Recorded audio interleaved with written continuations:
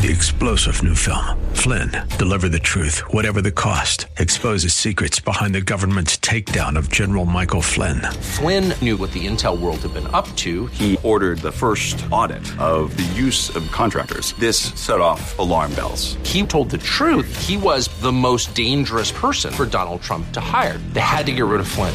Flynn, deliver the truth, whatever the cost. Available now. Watch it today. Go to salemnow.com. salemnow.com. Each man's life touches so many other lives. When he isn't around, he leaves an awful hole, doesn't he? Welcome to What a Life with Paul Batura. Paul is a best-selling author, writer, Fox News contributor, and vice president of communications at Focus on the Family. This is a show about the extraordinary value of every life. It's a show about movers, shakers, and culture shapers. And now, here's your host, Paul Batura. Well, thanks, Dr. Bill. Welcome to this week's show. And it is great to have you with us wherever you're listening. Special thanks to the Salem Media Network and for Matt, our engineer on the other side of the glass. This show is all about shining a bright light on gifted people who have done extraordinary, remarkable, inspiring, and encouraging things. And we have just that kind of man with us today. His name is Dr. Michael Harrison, and he's often referred to as the father of fetal surgery, which is quite a title. Dr. Harrison is Director Emeritus of the Fetal Treatment Center and Professor Emeritus of Surgery, Pediatrics, Obstetrics, Gynecology, and Reproductive Sciences out of the University of California, San Francisco. He's also co-author of a textbook, The Unborn Patient, The Art and Science of Fetal Therapy. He's also the author of hundreds of journal articles. Now, a few weeks ago, we spoke with Dr. Vinh Chung, whose family escaped from Vietnam in the 1970s. And, like Dr. Chung, Dr. Harrison also graduated from Harvard Medical School. So we're talking with the best of the best on this program. Dr. Harrison, it is great to have you with us today. Thank you. Let me start with this, Dr. Harrison. I always like to level set with our guests because I don't want to assume anything for people who are listening. I want to get into your background and your growing up and all, but how do you describe what fetal surgery is? Well, it's what it sounds like. And when we got started it 50 years ago, it was out of necessity because I'm a pediatric surgeon. So we were working on newborn babies who had conditions that in some cases could not be fixed. The babies died because the damage done to them was done before birth. And I thought at the time, wow, the only way we're ever going to help these babies is to deal with their problem before they're born. Yeah. So that's how fetal surgery was born. Yeah. So that's back in. I know that the first surgery you did was 1981, but let's go back to your childhood. You obviously didn't grow up, I think, probably as a little kid, thinking I want to be a fetal surgeon. No. So what did you want to be and tell us a little bit about your childhood.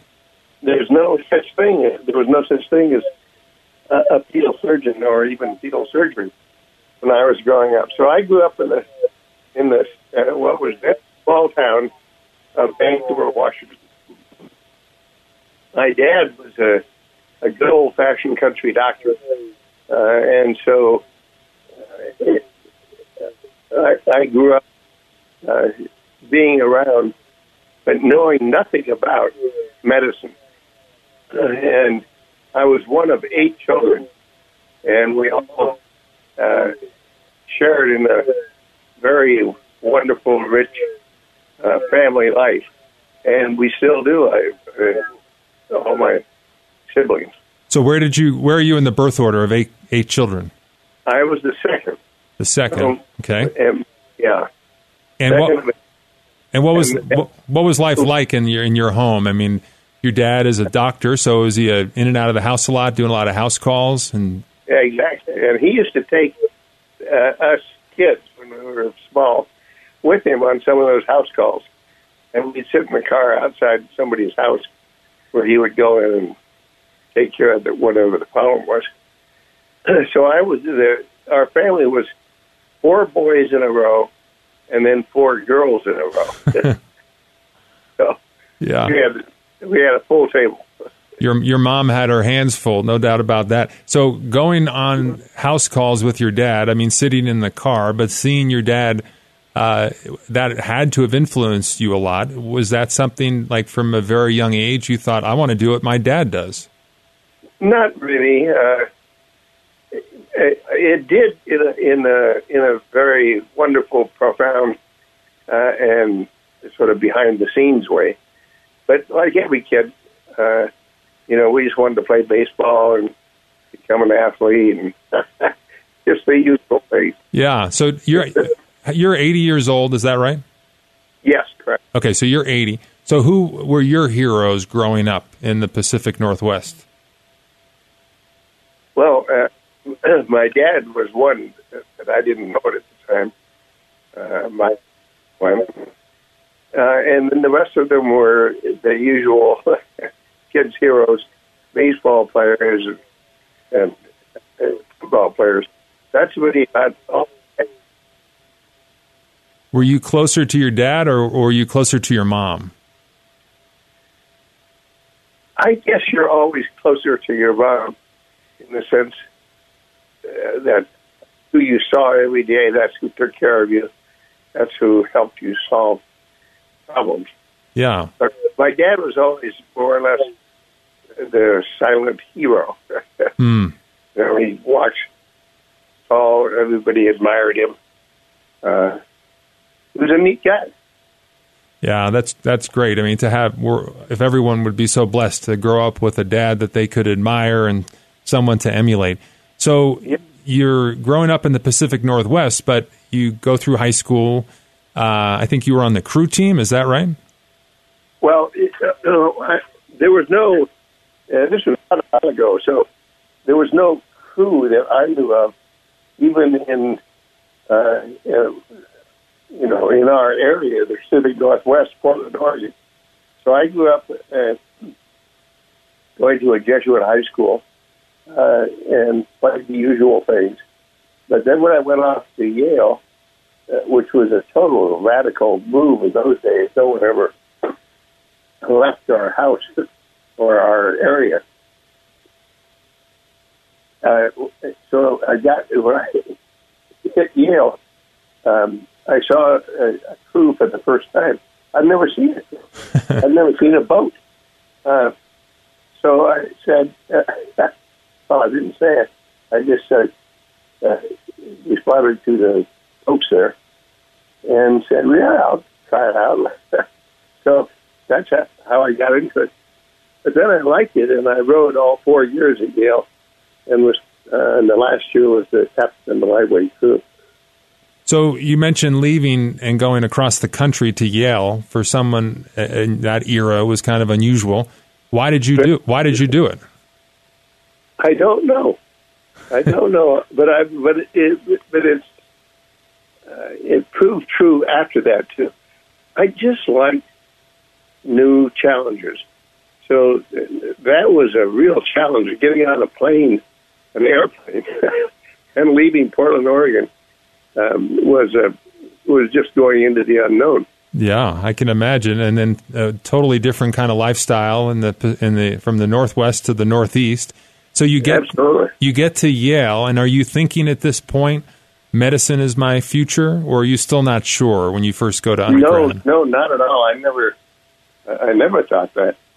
I just sort of took one thing after another. No, Yale was a full-time occupation in itself, and I loved it. There was plenty to do at crew. Yeah. Well, Yale is a wonderful school, and obviously a lot of famous alum there. I mean, right back to President Bush, I believe, right? First President Bush, and played baseball for them. So you go ahead. I'm sorry. Well, no. So I sort of got into that world, which I knew nothing about when we got there. I was just like a country bumpkin, but I liked world of accomplishment and accomplished people. So then when it came to the end of that 4-year period, I had to just make up my mind what to do. And one of the things to do was to go back to the idea that I could be like my dad and be a good old-fashioned country doctor in a small town and know everybody and take care of a lot of people. You know, you mentioned... And I went off to Harvard with that idea.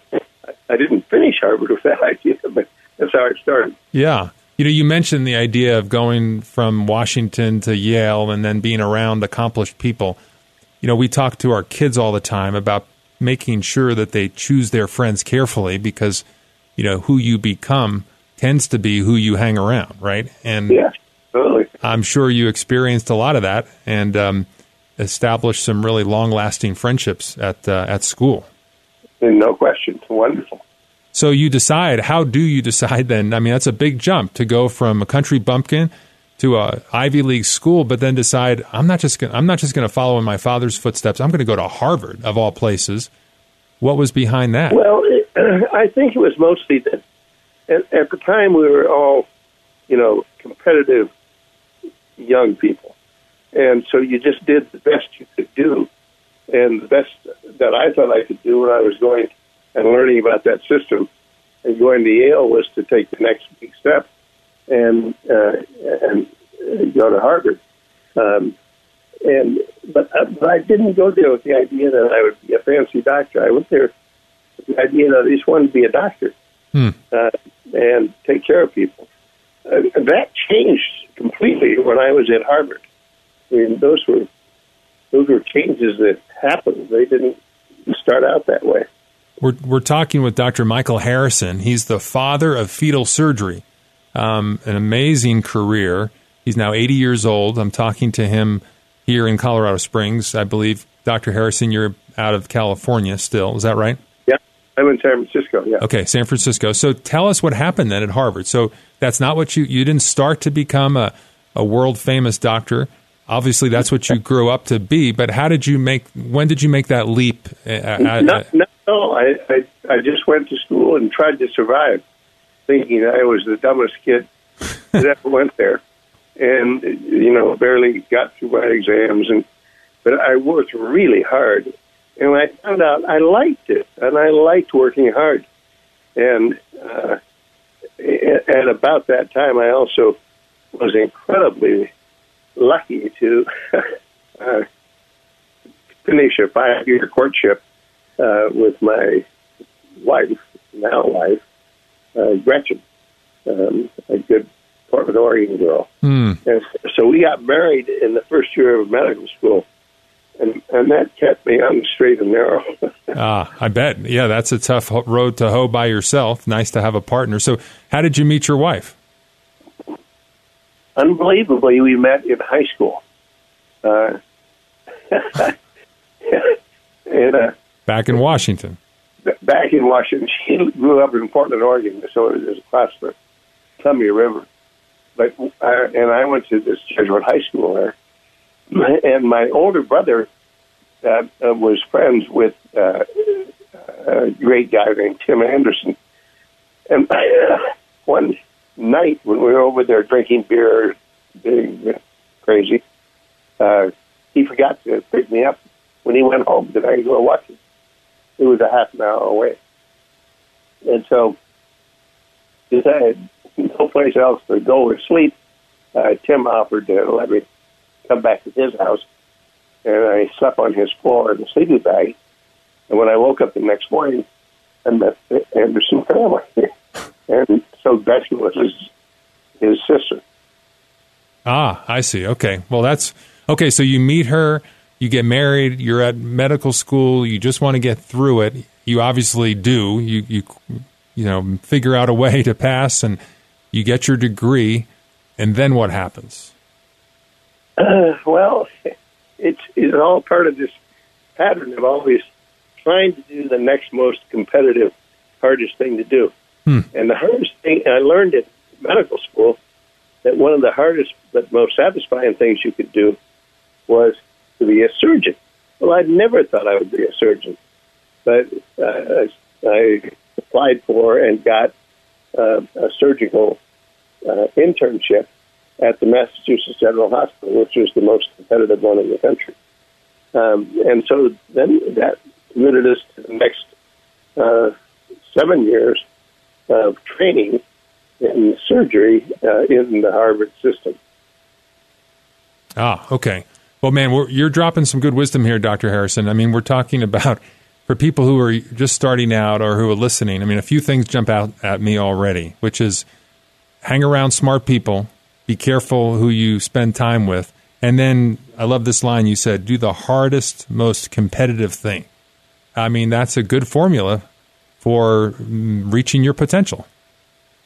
Well, it's a good formula for working hard. Yeah. So you finish your time there and the training you need. When do you make the big leap from the traditional kind of medicine that you're being trained for to deciding and the inspiration for deciding, I want to jump into this, I want to pioneer this new field of fetal surgery? Well, yeah, so in surgical training is wonderful, but hard. So, but amazingly, the first year of surgical training, that is 1 year out of medical school and just married, I was on rotation in pediatric surgery with a wonderful old surgeon named Hardy Hendren. And one of the first cases I did with him, we operated on a baby who had a congenital diaphragmatic hernia. There's a hole in the diaphragm that Hardy fixed in a beautiful operation, and I was just amazed. I was a young neophyte, and I had to look after the kid afterwards. Well, the kid died, and there was nothing we could do about it. And I was so naive and so uncultured that I said to Hardy, hey, this kid didn't die because of his operation. He died because his lung wasn't big enough. And it wasn't big enough because it didn't grow before birth, because all his guts were up in his chest. And I said, well, so the only way you're going to save this kid is to get the lungs to grow before birth, and that is to do this operation before birth. Well, this experienced, wonderful surgeon almost fell over. He said, that's the craziest thing I ever heard. You can't operate on a baby before he's born. Yeah, no one ever heard of that. No one ever heard of that. But I held on to that idea in the next 7 years of training, and even devised experiments to see if it would make any sense. And then I just was devoted to it. And so I chose to do my final training in pediatric surgery. And then I chose my pediatric surgery training in such a way that I could pursue this dream and no one would laugh too hard at me. So that's what I did. So Gretchen and I knew we were always West Coast people. So after many, many years on the East Coast in that training, then we returned to the West Coast, and the rest of it all rolled out. Yeah. This is the voice you're hearing is Dr. Michael Harrison. He's the father of fetal surgery, and he's talking about the origins of the idea that you could do something, really do the impossible. People back then had never heard of it, and here he is, a self-described naive doctor who doesn't think about limitations. He thinks about what is possible because he doesn't know any better, which is such a great reminder that sometimes fresh eyes can make the difference. So, Dr. Harrison, you jump into this, you got the training you need, and then, of course, you don't operate on babies first. You're operating on sheep and monkeys, right? Yeah, we had to devise a pathway to get to where we could try to help these babies. And that pathway was difficult because we had to prove to the world that it was safe and feasible. The only way to achieve that was to make a model, an animal model that you could study. And that started out with sheep, fetal lambs, and I think we did about 1,500 fetal lamb operations. And then the final stage was to prove it in the most difficult animal model, that is the non-human primate, monkeys. And so we had to devise that whole system and ended up doing, I think, 500 or 600 operations on fetal monkeys, all to get ready and to prove that it was safe and how to do it and develop all the techniques. Was it hard to get approval for that? I mean, and how did you get funded to do that? Oh, that's always the problem, and you just have to plug away at it. So we got grants. We had grants from the March of Times, the National Institute of Health, and yes, there were a lot of enemies of this enterprise. Some from within the profession, and many from outside the profession, that thought it was like a sacrilege to, operate on the mother, just to do something for the mother, who's an innocent bystander, just to do something to help the feral fetus. Let me ask you that. That's intriguing to me that there would be opposition. Not today. I mean, it's 2023. We don't think of that there would be great opposition to this. But what do you think was the motivation behind that opposition? Well, some of it, I hate to say it, but some of it's professional jealousy. But some of it is that people just didn't think it was right to do something so radical to save a baby who was in danger. The baby wasn't worth it. It wasn't worth it for the risk to the mother.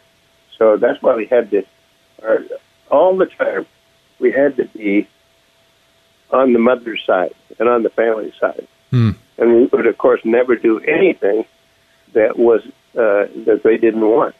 They had to be on our side. And it turned out, in the big picture, that the parents and the families were our greatest allies.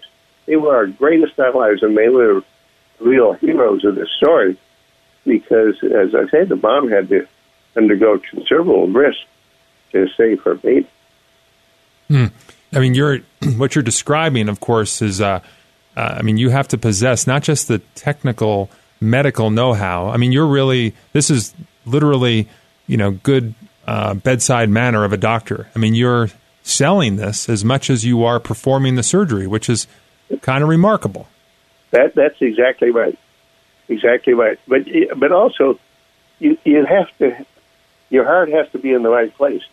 That is, it would be easy to do a lot of these things to satisfy your own ego. But you had the real trick was that you had to have the family's interest in mind, not only the babies, who, of course, you were trying to save, but the whole family. And so there were many, many, many times where we did not do something that we thought we should have because it wasn't right for the family. So let me ask you this. At the very beginning, when you're jumping into this with the animal surgery, how sure were you that it would work? Not at all, because it was totally unproven. And of course, many good colleagues said, "You're crazy." I mean, you can't operate for a fetus. Are you crazy? So I'd say most of the opinions were against us, but I didn't care. This is Dr. Michael Harrison. We've been talking with this first half of the show all about his background, his upbringing. I mean, this is a pioneering surgeon, the father of fetal surgery. What an honor it is to talk with you. And if you'll hold on, when we jump into the second part of the show, I'd like to jump into the real juicy part, which is, of course, the tremendous success that you experienced in leading the charge in saving babies' lives. I'm Paul Batura. This is What a Life, Lessons from Legends. Thanks for listening. Stay tuned. We'll be right back.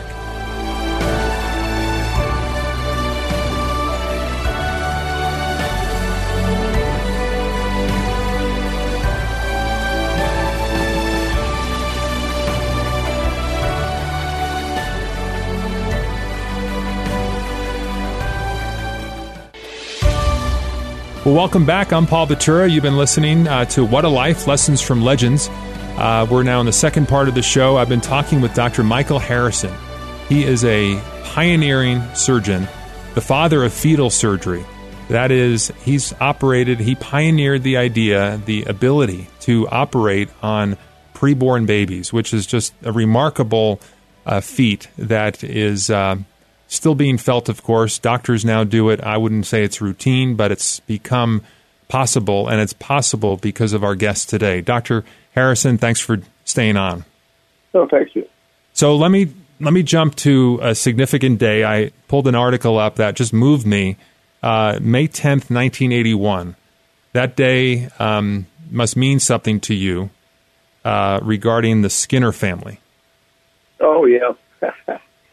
Mike Skinner and his wonderful family. They he was the first baby to survive fetal surgery, and by the way, he's still a great guy, and lives in Florida now. My God, he must be getting old. In his 40s, right? Yeah, he's in his 40s, and his family named him after you. I guess so. So what do you remember about that family and that situation? Well, they were both wonderful. They were salt of the earth people. He worked at the airport, doing baggage, and I forget what she did, but she was a wonderful, soft, loving mother. And so when we first found out that and Michael was one of twins. He had a twin sister in the same pregnancy. Named Mary, I think, ultimately, right? Yeah. And so we were really early in this endeavor, and we're studying different kinds of problems that needed to be fixed before birth, one of which was what Michael had, which was an obstruction in the urinary tract. So the urine couldn't come out, and it backed up and ruined his kidneys. And because the urine makes up most of the amniotic fluid, and the amniotic fluid is necessary for the lungs to grow, the lungs didn't grow. So both his lungs and his kidneys were being damaged by this ongoing obstruction in his penis. And we had figured out a way not to fix the obstruction itself, which we later did. That was wonderful. But just to bypass it and let the urine come out of the obstructed system into the amniotic fluid, restore the amniotic fluid, and let the kidneys and lungs develop. And that's exactly what happened. It was a bypass surgery. And I think over the years we developed various ways to unobstruct the urinary tract. But one of the first was with a little tube that we could insert using under ultrasound guidance. That later became the Harrison fetal bladder shunt that is still used today. It's pretty nice to have that named after you. Yeah, we invented it. So you get in there. I'm curious, when a doctor is performing this type of high stress, high risk surgery, are you nervous? I mean, you've not done it a lot on babies, but do doctors get nervous? Absolutely. And I think it's good. It's a good kind of nervous. It's kind of nervous that you'd have before playing a sports event or rowing in a crew race. you're nervous, and you learn to control that and to use it. It actually helps you think, helps you move faster. Yeah, it's good. Now, I'm a layman, and I don't understand a lot of medical terms, and I'm not expecting you to give us a lecture here about the procedure, but can you give a little description of how do you get into the womb of a preborn baby? Yeah, well, that's what we spent years and years before Michael Skinner, years and years studying that problem in fetal lambs and fetal monkeys. And the upshot is there are many ways to do it, but the only way we had at our disposal at the time was good old-fashioned surgery. Cut and sew. Cut with a scalpel. Sew things up. It was old-fashioned. But when applied to the fetus, that meant you had to cut through the mom's belly to the uterine wall. Now you're inside the uterus.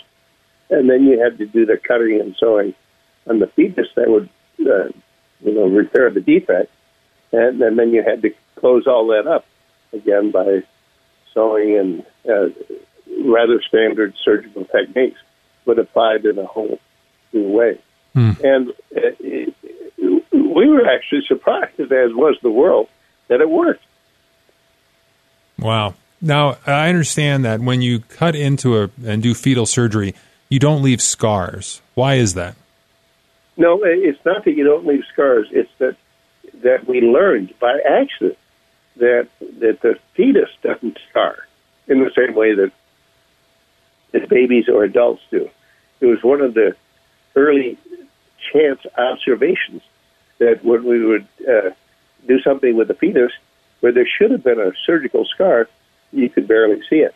And that led us to do tons of work, again, mostly with animals, on the idea of fetal wound healing, and it was different than adults. And indeed, it is different, and it's better. And why is that? Is there an easy explanation to that? There's not. But many of our wonderful surgical research fellows studied this like mad at a very basic level, biochemistry and all that stuff. And I guess the simple answer is that when the fetus heals, it's more like regeneration. I mean, after all, we had to all develop as fetuses in a system in which our bodies would totally regenerate.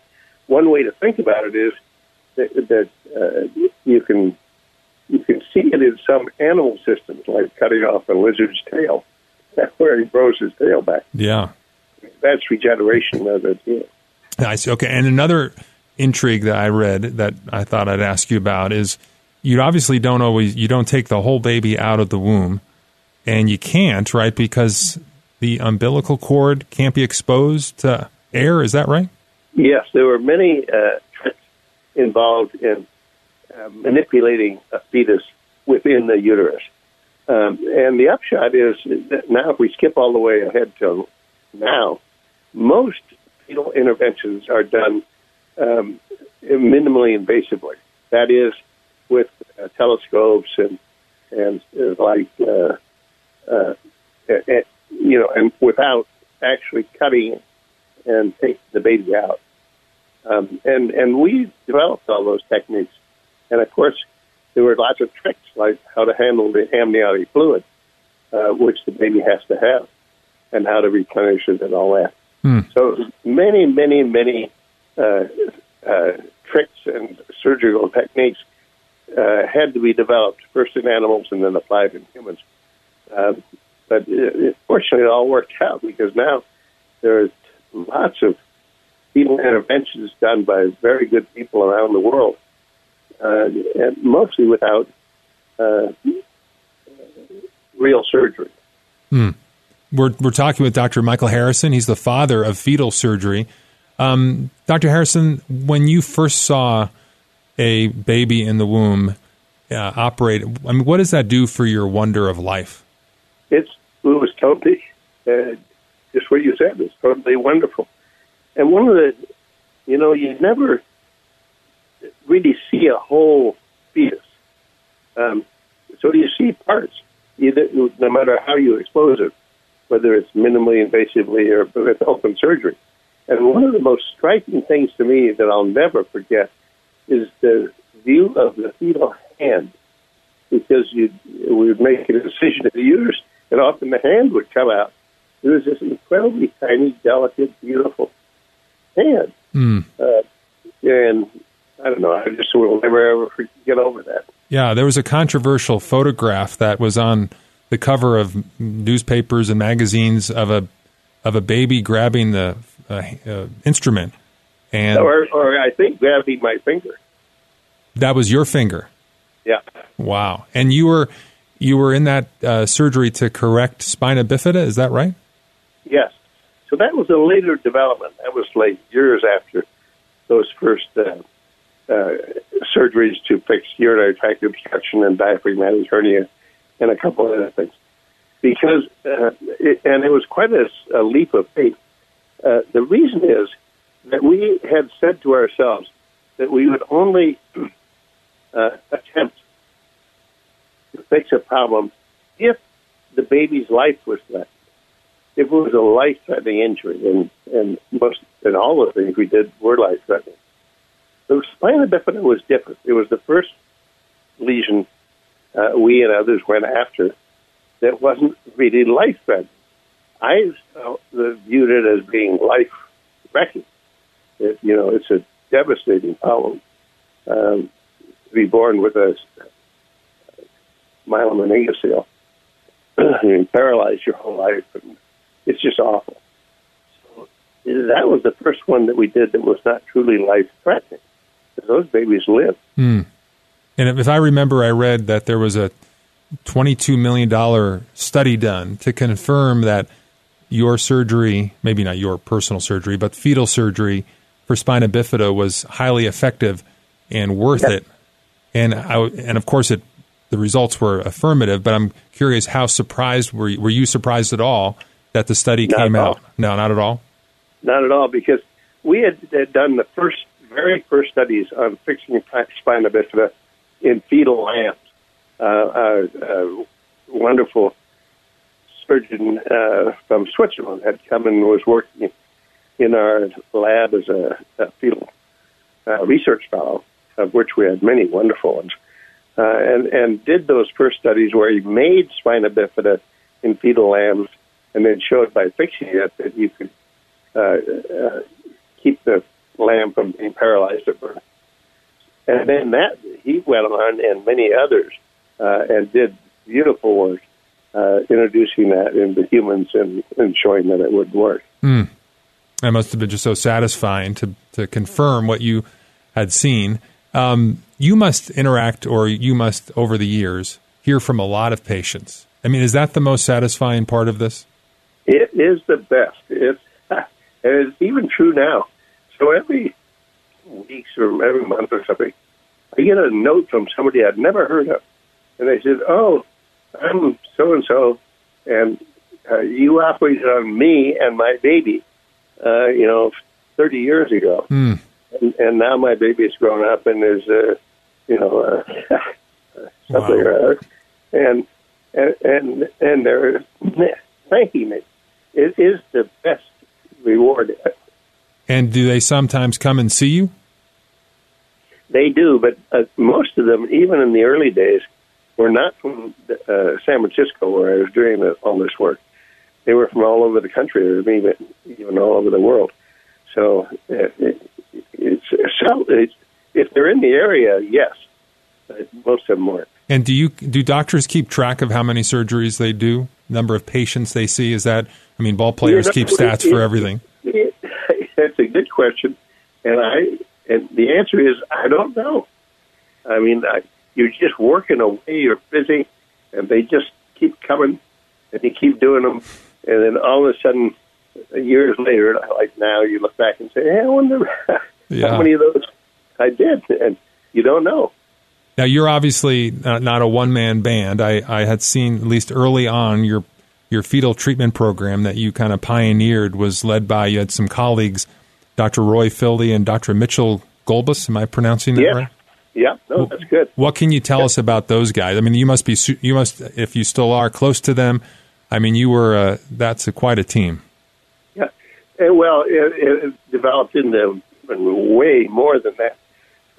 Mitch Golbus was a very good obstetrical doctor. We knew when we started this enterprise to do it clinically, we would have to have very good allies in obstetrics, of course, because that was their field. That was one of the problems. Is people thought, oh, what the hell is a surgeon doing? Fiddling with a pregnant woman. So he was the first advocate on our side and ally. And of course, we eventually had many allies in obstetrics. But the other field that was just being invented, essentially, was the field of ultrasound imaging. It was just coming under its own. And Roy Philly was the master practitioner of that. And so so he was one of the first to develop all the techniques that allowed you to see the fetus before birth and to find these problems.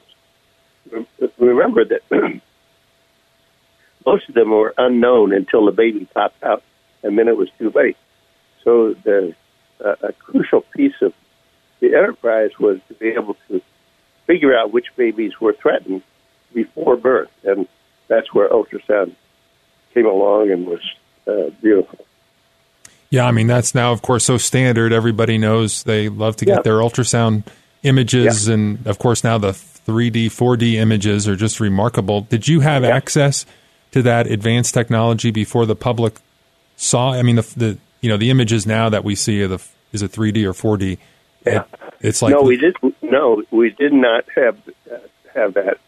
But Roy Philly and his colleagues at UCSF were leaders in developing all that technology. So we saw it as it came along. There was no 3D at the time. There was only 2D imaging, and it wasn't very good. It wasn't very precise. It wasn't very clear. So many of the advances were overseen and pioneered by Roy Philly and his colleagues. What would you rather be, Doctor? A doctor coming up now with all the advances in the technology, or did you enjoy the pioneering aspect of what you did? I loved what we did. Loved, because every day was a new adventure, a new problem to solve, a new technique to develop. There was just so much new stuff. I don't know about doing it now. The field's advanced so much that it's almost like there's not so many challenges. Yeah. How did you avoid? I mean, you obviously had to navigate the ethical considerations, and there were many of them, and you seem to navigate that very well by putting the concentration on the baby, on the mom. Were there some tough moments in the midst of your career? For sure, and of course the biggest one was the issue of abortion. And fundamentally, we just stayed out of that argument. We were always the advocates for the mother and the family. And, many of the things that were found early on were not fixable, even by us. And that we had to support the family if they wanted to terminate the pregnancy. Well, many people thought that was terrible, and still do. But we just always took the side of the family. Yeah, that's a difficult... And I think that kept us out of a lot of trouble. We could have easily gone down. Yeah, I mean, you're dealing with patients who have multiple children and in womb, right? And I would imagine with the advent of IVF throughout your career, you dealt with not a lot, but I guess probably an increasing number of moms who are carrying multiple children. Is that right? Yes. Yeah. And then trying. One of the things we learned early on was that, despite Michael Skinner and his sister Mary, that we probably shouldn't have done that. We shouldn't have done it on the general principle that we shouldn't endanger a normal sibling, Mary, by trying to save Michael. It's a difficult ethical issue, as were many of the ones we faced. But I think the upshot is you just have to be as honest as you can with yourself. Do the best you can at the time. And at the time, the best we could do was to save Michael, and we did. And it didn't. And then the sister did fine. But we probably wouldn't do that today.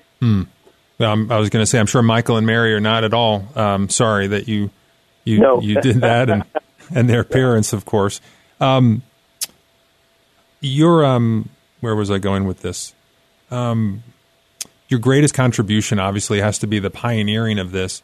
You see it unfold throughout the whole industry now. You still keep up on it? Do you still read journal articles about it? Do you lecture about it? No, I did. I don't now. I'm getting to be an old dude. I followed it very closely for a long time and still love to learn about it. It's moved way beyond the stuff that we did. Now the real frontier is very exciting. It's doing essentially biochemical, medical type maneuvers for the fetus, like stem cell transplantation and even gene therapy. That's the real frontier now. And of course, that is way beyond my expertise. Do you worry at all about where this could go from an ethical standpoint? No. Well, I mean, you could easily make up scenarios where it would be perfectly awful. But I'm not worried about it because I've grown up with the people who do it here at UCSF and around the world. And they're just good people, and they won't let it go bad. It could easily go bad if it was, if it didn't have good people doing it. Yeah, well, it's someone with your background and with that type of confidence, that should give us some confidence too. I think so. How significant was the designation of the preborn baby as a patient? That your book or your textbook is kind of entitled that.